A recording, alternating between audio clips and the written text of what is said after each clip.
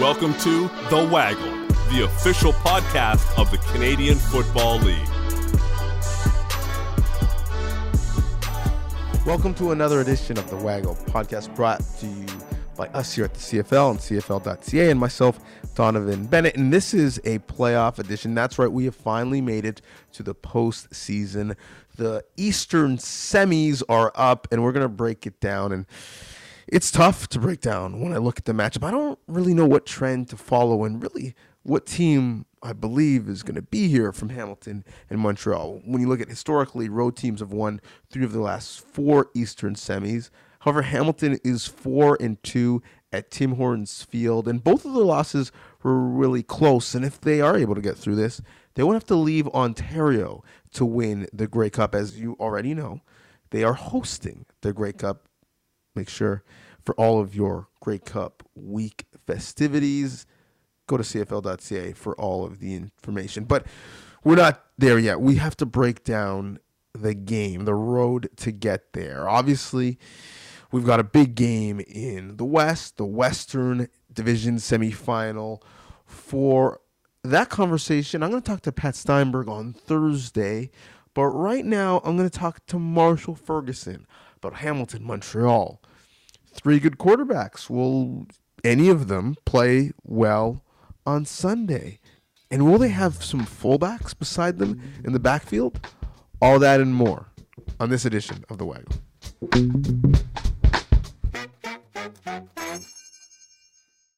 Finally, we are here. Eastern Division semifinal. No crossover. The parity in the East is back. And we've got 2 teams that I think expected coming into the season to be sitting at home right now. Not because they missed the playoffs, but because they had home field in the Eastern final. Ticats Owls. And I don't know if I've had more quarterback questions and conversations about a playoff football game than this one, Marsh. Why don't we start with Hamilton, who's looking to get back to a Grey Cup that's going to be in their own backyard. I'm not convinced that Jeremiah Masoli gives them the best chance to win, but I am convinced he's going to be taking the opening snap on Sunday. Should he be, or does Dane Evans ultimately give this offense and thus this team a higher ceiling? Yeah, it's such an interesting question, Donovan, because you basically are looking at narrative versus reality, I think, for a lot of Hamilton Tiger Cats fans on which quarterback gives you the best opportunity, but you also have to kind of strip away all of those biases or what you've thought of people in the past or, what you thought of Jeremiah 2 years ago, 3 years ago, 5 years ago, what you thought of Dane in 2019, what you thought of them in the offseason, how you judge ACL recovery. Like, you have to take away all of those things, and you just have to watch them play in the last couple of weeks and decide who's got the hot hand, because the only thing that should matter right now to the coaching staff and to the Tiger Cats is who has the hot hand and who's going to be most effective for you. So I wrote last week on CFL.ca about Jeremiah trying to seize the moment, and I went back through and looked at one kind of metric that I use, which is pass play production grade. So anytime they call a passing play, how much are you just producing? Because this is a production-based business. And then kind of parse that against games and how often they've asked you to throw. So kind of workload versus production. And what I came away with was weeks 12, 13, 14, when Jeremiah was starting. Those are the 3 best quarterback performances of 2021 for the Hamilton Tiger Cats. His week 15, where you're saying, oh man, he went into Toronto and that was a must win and they could still had themselves alive in the East Division. You look at the way that played out, and it came out of the game, this story of, well, Jeremiah's fallen apart down the stretch, and it doesn't make any sense why to keep him in, and you need to make the switch right now. And if you're a fan, like, you're absolutely allowed to have that opinion. There's nothing wrong with feeling that way and being able to, wave the flag of, I love Dane Evans. And trust me, I live in Hamilton.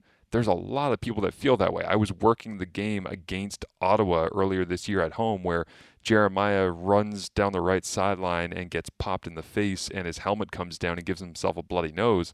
Dane Evans walks onto the field And the first step that he has on the field, there's cheers. And Dane has to basically tell the crowd to shut up because he's like, no, my dude's hurt. Like, I'm just coming in relief of him. This is not a seminal moment where we are changing the guard at quarterback and Jeremiah's never coming back. And sure enough, Dane came in for a couple of series. Jeremiah got his nose plugged up, came back onto the field. But to me, that was a pretty telling moment where it's like, okay, there's a divide here in Hamilton, which go figure, Hamilton people are opinionated about their quarterbacking situation. I don't think that that's anything new. I mean, this goes back to Collaros versus Masoli. This goes back to Collaros versus Henry Burris. This goes back on and on and on. You can go back through history. This is a passionate football town that loves to believe in somebody and throw their weight behind somebody. And so I think right now, a lot of the weight on the social side, I would say, social media or socially when you're sitting at the coffee shop and talking to your friends, is behind Dane. But I also know as a former backup quarterback that people love backup quarterbacks, even if the starter might actually be the right answer. And the production grades out to say, you know what, Jeremiah probably is the right answer right now if he can get into his rhythm. Now, what would it take for Dane to get an opportunity to actually play in this game? I think is an interesting question. I think it would essentially take a 2018 East Final performance where you throw 2 interceptions right into the chest of defenders the way that he did against the Ottawa Redblacks, and know who the quarterback was in the 2018 East Final on the other side? Trevor Harris, which is the same thing that he's going up against in this game, albeit for Montreal this time around, not against Ottawa. So there's a lot of things at play for the legacy of Jeremiah. I'm not convinced that he gets another kick at the can at this with the Tiger Cats to play in a home Grey Cup in 2023. I think that only magnifies the challenge that's in front of him right now in this offense.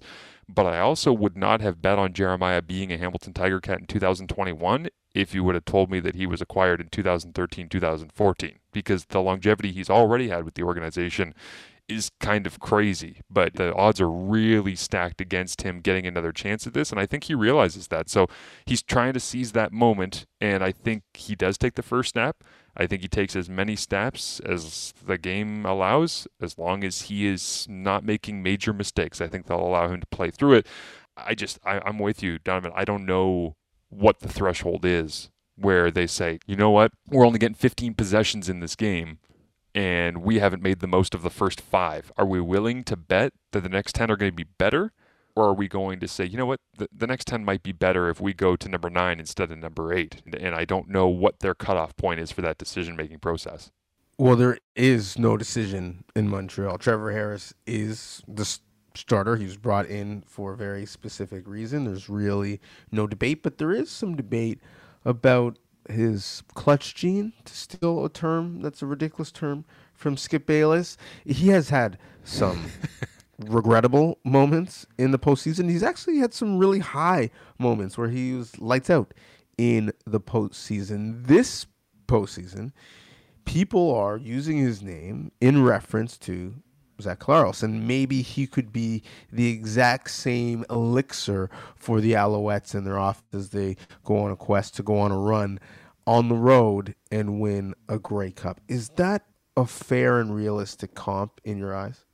I think that there are elements of it that make a lot of sense. Like the easy connecting of the dots, I would say obviously is the late season acquisition, the quarterback who gives you that burst that goes over the top. The difference is that they were playing the game essentially in 2 different ways. And what I mean by that is Zach with the Winnipeg Blue Bombers in 2019, and it's carried over to 2021, he was being asked to play Bombers football, okay? And Bombers football is essentially, and I don't want to, pigeonhole them or put them in a box because Paul Lapalisse would not like saying, hey, here's exactly what we do. And I don't think Buck Pierce would appreciate saying, hey, we're just following what Lapalisse did in 2019, because each team is different and each setup is different and the stats kind of bear that out. But the reality is first down run percentage for the Winnipeg Blue Bombers in 19 and 21 is pretty significantly high.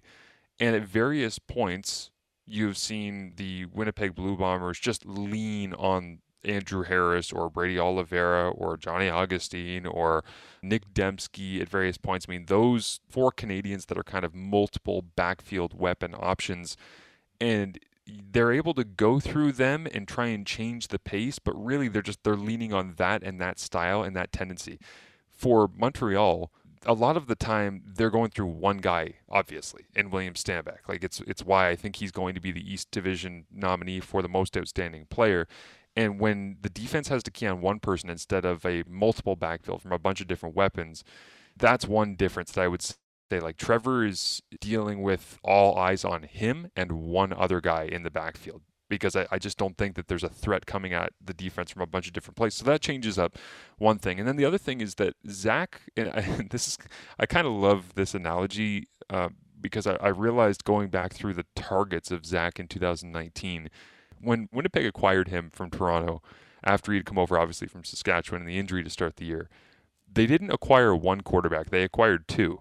They acquired first down Zach Collaros, and they acquired second down Zach Collaros, because those are completely different quarterbacks. Like the first down guy is like, here, I'll play the team game, I'll sit back and I'll hand the ball off and we'll do some zone read stuff and I'll throw some bubble screens and maybe some smoke screens. And second down, that Zach Collaros that they got was a wild man. It was like, hey man, let it fly. We brought you in here to go and convert on second down for us and give us an opportunity to win every game, because converting on second and long often is the differentiating factor for offenses to have success.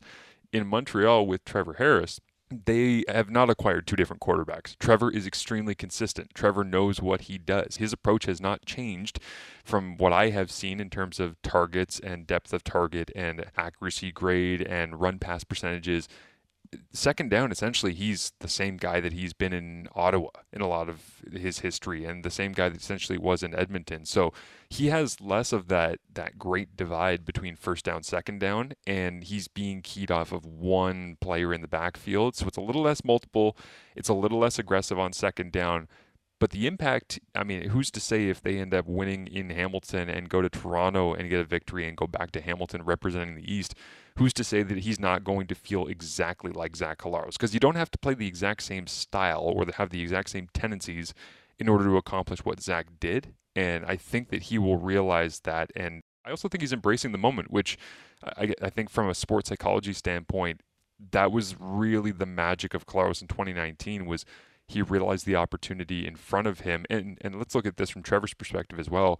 You go from a really difficult situation in Edmonton, you get traded to Montreal, and you're being looked at as the third of three teams, and Toronto's so good and Hamilton's so powerful. Well, I guarantee Kahari Jones is not saying, hey, let's kiss the feet of Hamilton and Toronto on our way through the East playoffs. He's going from hey, you're out of the playoffs, it's a bad year, you're getting benched for Taylor Cornelius, to, hey, here's a playoff game. And I think that's going to be an amazing opportunity for Trevor. And I think that the veteran nature of him will embrace that opportunity and make the most of it. So, I mean, Montreal's dangerous. They're really dangerous just because there's a lot of that sports psychology wrapped up in opportunity, wrapped up in X's and O's. Well, having said all that, what is the best case scenario for each offensive group on Sunday? Yeah, I think the best scenario for Montreal is William Stanback is a dominant force, the likes of which the Hamilton Tiger Cats have not seen in quite some time from a running back. And it's for all the things I mentioned that are different offensively from the 2019 Winnipeg Blue Bombers, if they can follow the formula of Winnipeg just owning the line of scrimmage from that 2019 Grey Cup, I don't think anybody in Montreal will complain. Like, that's the absolute best case scenario for a direct line towards a victory, I think, at this point. But for Hamilton offensively, I think it comes from, and again, this is a little bit kind of representative of what their 2021 season has been. If they're able to get the names like Ackland, Dunbar, Tim White, Don Jackson, if they're all in the passing game able to get 5 targets each, and they're relatively high production, whether it's 3 catches or 4 catches on 5 targets each, if Masoli / Evans combined, if we see both of them, or maybe just one of the two, if they're able to complete somewhere up around 70 to 75% of their passes, and they're throwing for combined or just solo somewhere around 300 yards, I think that multiple attack for the Tiger Cats in the passing game is what should be able to put them over the top, because if Braylon Addison comes back, that's going to be a game changer. If Brandon Banks finds his legs as he did in the 2014 East Final when he just absolutely terrorized Montreal with those kick and punt returns, then that's going to end up playing a huge role in this game as well. But for me, it feels like in the at least early stages of analysis, looking through all these things, Montreal has a very clear line towards victory, and it's different than it was with Vernon Adams Jr. Because with VA, it was all about how much can we sling it up and down the field and be aggressive and hit these home run shots. And their mentality with Kahari Jones and Vernon Adams and Geno Lewis and Jake Winicky was, we're going to throw 10 haymakers, and if we can land 4 of them, we feel like that's enough to get us by. Now with Trevor Harris, it's like, we're going to throw maybe 5 haymakers in this one. If we land 1, that's great. But really what we're going to try to do is bludgeon you to death with William Stanback, and we're going to try to complete 85% of our passes. And the idea of the perfect game for Trevor, I mean, you don't have to look very far, Donnovan, through his history to realize that the framework is there. Like, the guy knows how to win in the playoffs, and he knows how to do it systematically. And it might not have been good enough at various points in the Grey Cup to put them over the top in Ottawa and win championships. It might not have been good enough in the regular season in Edmonton to be a game changer. But at various points in his career, he's been able to say, you know what, I'm going to throw crossers and checkdowns and flat routes and curls, and I'm going to complete over 80% of my passes, and I'm going to own the time of possession. And then when I need to, I'm going to make a couple of great throws into the end zone, like he did in the 2019 East semifinal for Edmonton in Montreal. That was the same quarterback that I saw in the game this past week, week 16, end of the regular season, where he's playing against Ottawa, and they end up losing the game, but he's making a couple of these throws in the front corner of the end zone, or even the week before against Saskatchewan, I believe, where he's picking a spot and he's throwing with anticipation. And if he can do that, then they're in a really, really good place, because the formula is there, and whether he realizes it in-game or not, you can kind of sense as a fan in-game when Trevor Harris is following his perfect script, because we've seen it before. And when he gets into that rhythm, very, very rarely is Trevor in a great rhythm, throwing with accuracy, throwing with anticipation, and then all of a sudden snaps out of it and becomes mediocre. When he's in it, he's really in it, and he does not come out for the entire game. So for me, there's very, very different 2 ways for them to have success, but the perfect game for Trevor versus the multiple attack, sprinkling in some of their big-time playmakers in the passing game for Hamilton, it feels like that's the way those 2 teams want to win this game. Once the punches start flying actually in the game, and it's anybody's guess, they'll do anything they can, obviously, to win and get through to advance and take on the Argonauts. But that's the way it feels like is their ideal scenario.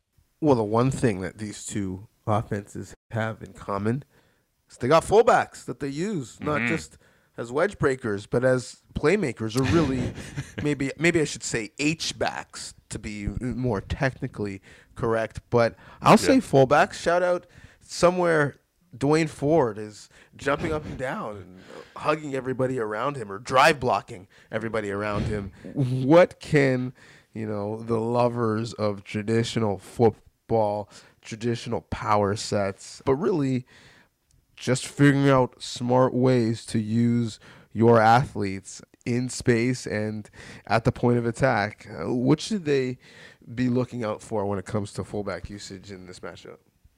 Yeah, somewhere Dwayne Ford is wearing a Western Mustangs purple hoodie on national television, just roaming the landscape and looking for somebody to talk to. It was, which by the way, I texted Dwayne after I saw that coming back from the 8th Cup. I said, hey, I just saw the purple hoodie. I'm like, you're the best, man. And then he just said, well, the best part about this was nobody knew that I was going to do that, because the logistics coming back from break on the CFL and TSN, I know from doing games with Dwayne this year, is that you end up going to break for quarter time, and then you have about 90 seconds until the camera comes back on you. And he said, I whipped off my suit jacket and I threw on the Western hoodie, and I got some applause from people in the truck. But also, I didn't tell Rod Smith, and I didn't tell my producer. Nobody had any idea. So he basically just dive bombed the broadcast with the purple Western hoodie, which was great. But yeah, I mean, it's the reason that I, full disclosure, I dropped some notes to Donnovan on what I wanted to talk about in this podcast, and the one that I was really interested in is this fullback H-back usage, because as you say, DJ, like, it's not as though you're just lining up somebody in an I formation and they're lead blocking all the time. Like, there's pretty dynamic athletes on both sides of the ball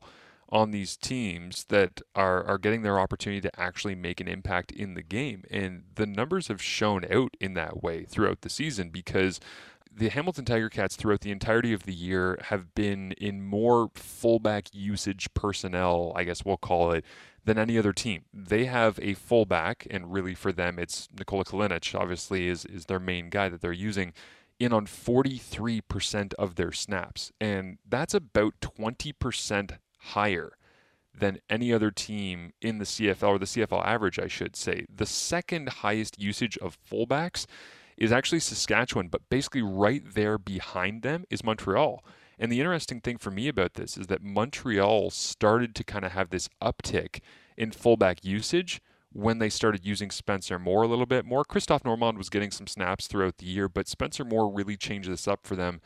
And it really started to change when Trevor Harris came in, because when they had Vernon Adams Jr. in there, they were spreading out and going 5 wide a lot of the time. And a lot of the time that didn't include the fullback because they were throwing it all over the place. But they've got a little bit more of that fullback usage in the game plan now with Spencer Moore and now that Trevor Harris is there. And I don't think that the fullbacks are going to decide this game. It's going to come down to offensive line play, and it's going to be about deep shots and playmakers and who makes the big difference in returns and who gets the turnovers on defense and all the typical things. But if you are a CFL fan, I wanted to point this out for you to watch something closely, which is the fullbacks. They're going to have an impact on the game, and it might not be on the stat sheet, but when you see Spencer Moore, number 80, check in for the Montreal Alouettes in the formation, or when you see Nikola Kalinic check in for the Hamilton Tiger Cats, like, watch them, because they're going to be on the field more than essentially any other CFL team will use players of that body type and that position. And those guys are doing the dirty grind work. A lot of the time they're blocking the backside defensive ends on inside running plays. A lot of the time they are leading out in front, chipping and getting to the flats. And I think when you end up seeing all of these things kind of pieced together, you realize there's a real opportunity for some play action shots down the field where you load it up, you bring in your fullback, you show an extra offensive lineman in the formation, and maybe it's 2nd and 3, 2nd and 4. You know, you're on the plus side of the field going into score from the 30 to 35. That's a perfect opportunity where if you see the fullback come in, as a fan, I'm starting to think, okay, they might just hand this off and try and pick up the first down, or maybe Tommy Condell or maybe Kahari Jones dial up something unique here in the game plan, playing off of their tendencies of having these bigger bodies in the game. Because playoff football, to me, what's so great in the CFL is you have usually 18 games over 21 weeks to set up tendencies, and then you get to break them in the playoffs. And it's so great to see those tendencies get broken. And this year, obviously, with the 14 games over 16 weeks, you've got yourself an opportunity to break those same tendencies. And again, going back to Winnipeg in 2019, that was a big key to what they did offensively, was that they were able to say, Chris Strathler doesn't throw over 20 yards. Oops, he just threw a touchdown down the middle to Andrew Harris in the Grey Cup. Andrew Harris didn't have a target over 9 yards down the field the entire year, and on that touchdown pass, it was like 26 yards down the field in the middle of the end zone that he ended up catching it. So that was a tendency thing where these teams watch film going into the playoffs and say, listen, Strathler doesn't throw deep and Andrew Harris doesn't run deep. And then the first thing they did in that Grey Cup was break that tendency for both. So, you know, maybe we'll see them get some touches in the game, but really I think seeing them in there, there's going to be some heavy tendencies that might lead to some deep shots, play action, and some big difference-making plays in this game.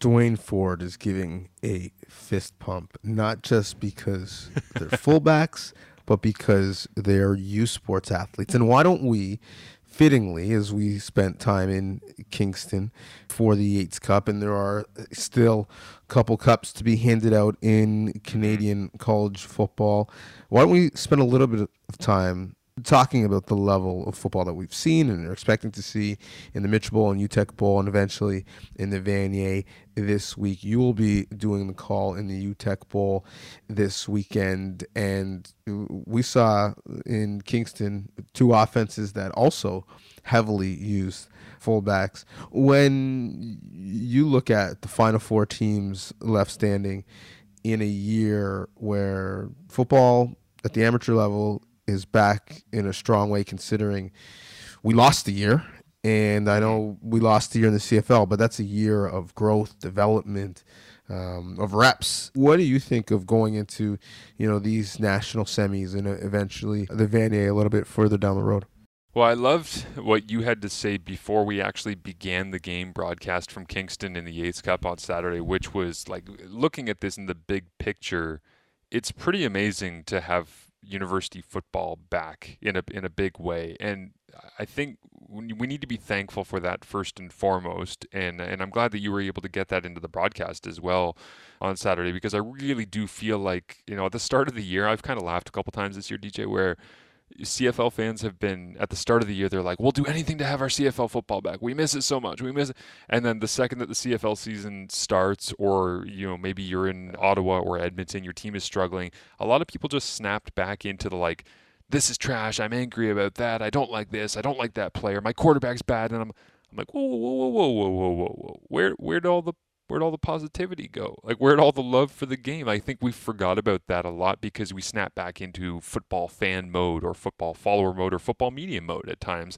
And I've been guilty of it too, where you get into the rhythm, and it's nice to just take a second and go, man, I'm standing on a university football field watching really high level competition right now. And I actually had that moment with a CFL scout when I was at the Yates Cup, where at one point, and you might notice this as well, the Queens, I think, band or the cheer team ran onto the field at the end of a quarter, might have been the end of the first quarter, and the quarter had not ended as of yet. And it was just so ridiculous and silly. And I was like, I really hope this play doesn't go long because the cheer team's down there in the end zone and this might become really awkward. The band is on the field. And I'm like, I hope this doesn't turn into that. And then I looked at the scout and I said, I love university football. And he looked back, he goes, me too. I miss this so much. So we kind of had that moment where we were, appreciating the fact that we were back and we were able to enjoy it a little bit. But in terms of the actual teams that are left, I mean, I think if you're a CFL fan and you haven't been able to watch much university football this year, this analogy will make a lot of sense to you. The 2021 Grey Cup is the Winnipeg Blue Bombers to lose at this point. The 2021 Vanier Cup is the Western Mustangs to lose at this point. I view it very similarly, and that is not to disrespect the Saskatchewan Huskies. Scott Flory, big offensive line. Adam Mackhart is running strong behind them. Sam Baker is a great receiver who's an Argonauts draft pick who's making a lot of plays. In the University of Montreal, I've heard of a lot of people. I haven't had a chance to watch much of their game film yet. I will before I call this UTEC Bowl and kind of get downloaded on a lot of the details with them with the Caravan. But I've heard their quarterback is sensational, and the way that they've got their leadership running with Anthony Calvillo being involved in the mix and all that, like those things all, they really matter. But I want people to realize just how ridiculous this is. And it's tough because I know that you could have talked about this endlessly for the Yates Cup, but TV, obviously you work in such small windows. It is unbelievable to me the way that Western is so dominant this season outside of the one loss to Guelph. I mean, they really run the table through everything else. They go through Mac, they go through, Windsor a couple of times, who was a pretty competitive team this year, and then they are able to run through an undefeated Queens team in the Yates Cup for a 29-0 victory. And they're doing it with a first-year quarterback in Evan Hillock, which he's a St. Thomas More kid from locally here in Hamilton High School. He's got a baseball background. He can sling it. And it's like, well, that's great. First-year quarterbacks have sometimes been able to hide behind big offensive lines or talented running backs. It's like, well, yeah, but they're not hiding him. They're showcasing him. And that's a big difference. And then you look in the backfield, it's like, well, Trey Humes is in his final year, but Keon Edwards is, at the very least listed as being, a first-year, second-year kind of player. And he's really dominant, but this Wanati kid, he comes into the ball game who's a Sajep transfer over to Western, and he's like listed as a first year in U Sports, but he's 6'4", 195, 200 pounds, whatever he is, and just a slashing, tall, lanky runner. Like, I think Wanati is the best running back that the Western Mustangs have. And he's listed as the third running back, and he can barely get any touches because they're so talented. And talking to Greg Marshall going into the Yates Cup, he essentially was saying, yeah, sometimes we take our guys that could probably start for a lot of other universities and we send them down to scout team to get our defense ready for the week. I'm like, well, what a cheat code that is to be able to take the caliber and the quality of player of a Wanati, send him down and be like, here, go impersonate Rashid Tucker, the Queens Gales outstanding running back, before we play against him in the Yates Cup. So they're able to prepare at a higher level, and they're able to beat you in a lot of different ways. And they're doing it with a lot of young first-year, second-year Sajep transfer players at times. And that's incredibly unique. So whoever comes out of what should be an incredible UTEC between Montreal and Saskatchewan, great respect to St. FX. I think he had a fantastic year, but I think you're running into a juggernaut. And Western's going to be waiting in the Vanier Cup for whoever comes out of the other side of the bracket. And that Vanier Cup is going to be... it's going to be special because there's way too many talented players to not have that game be very, very memorable, especially like we were saying, after the very long wait, because it's crazy to think, but the reigning Vanier Cup champions are the Calgary Dinos of Adam Sinagra. That's how long it's been. It feels like that's an eternity, but that's who last won this thing. That's crazy to think. And the other crazy thing you mentioned, when I talked to a CFL scout about him and asked for a comp, and we talked to Greg Marshall. Stylistically, he made the comp of Jesse Lumsden, which is a big one. And, you know, when you see it, and even, you know, how he, you know, spats himself up in a style, you can kind of see it. Yeah. Asked the scout for one in terms of the level of impact, and he said Tyler Varga. So that just puts into into context that, you know, Tyler Varga, not only did he play as a freshman, he was arguably, you know, the best player in the country. And when Adi is, you know, playing when games essentially get out of hand for Western. So I suspect that the games will not be getting out of hand in our 2 CFL semis this week, division semis. I hope the same is true for our U Sports national semis. But Either way, I will be watching. Thanks again for this, March. Thank you. Appreciate it, Donnovan. It should be a great weekend of football again, and looking forward to seeing who comes out on top, because, man, those Argos, they're waiting in the wings, and they're about to be very rested and very ready for whoever comes out the other side. So it should be a great weekend. Thanks for this.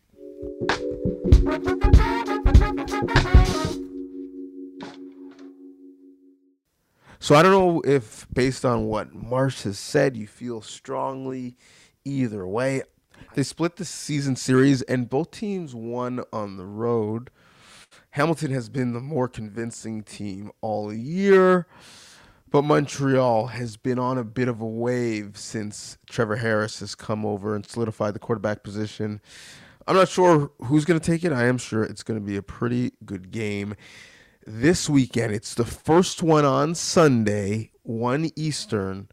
Don't miss it. And in between now and then, if you want some great content about the game in the East, the game in the West, or the Canadian game at large, CFL.ca is the place. And you can follow us on social as well. At CFL is the handle. And while you're on your phone, like, favorite, share, subscribe, tell a friend. We'll see you back on Thursday for the West Division semifinal. I'm Donnovan Bennett. This has been The Waggle. The Waggle, the official podcast of the Canadian Football League.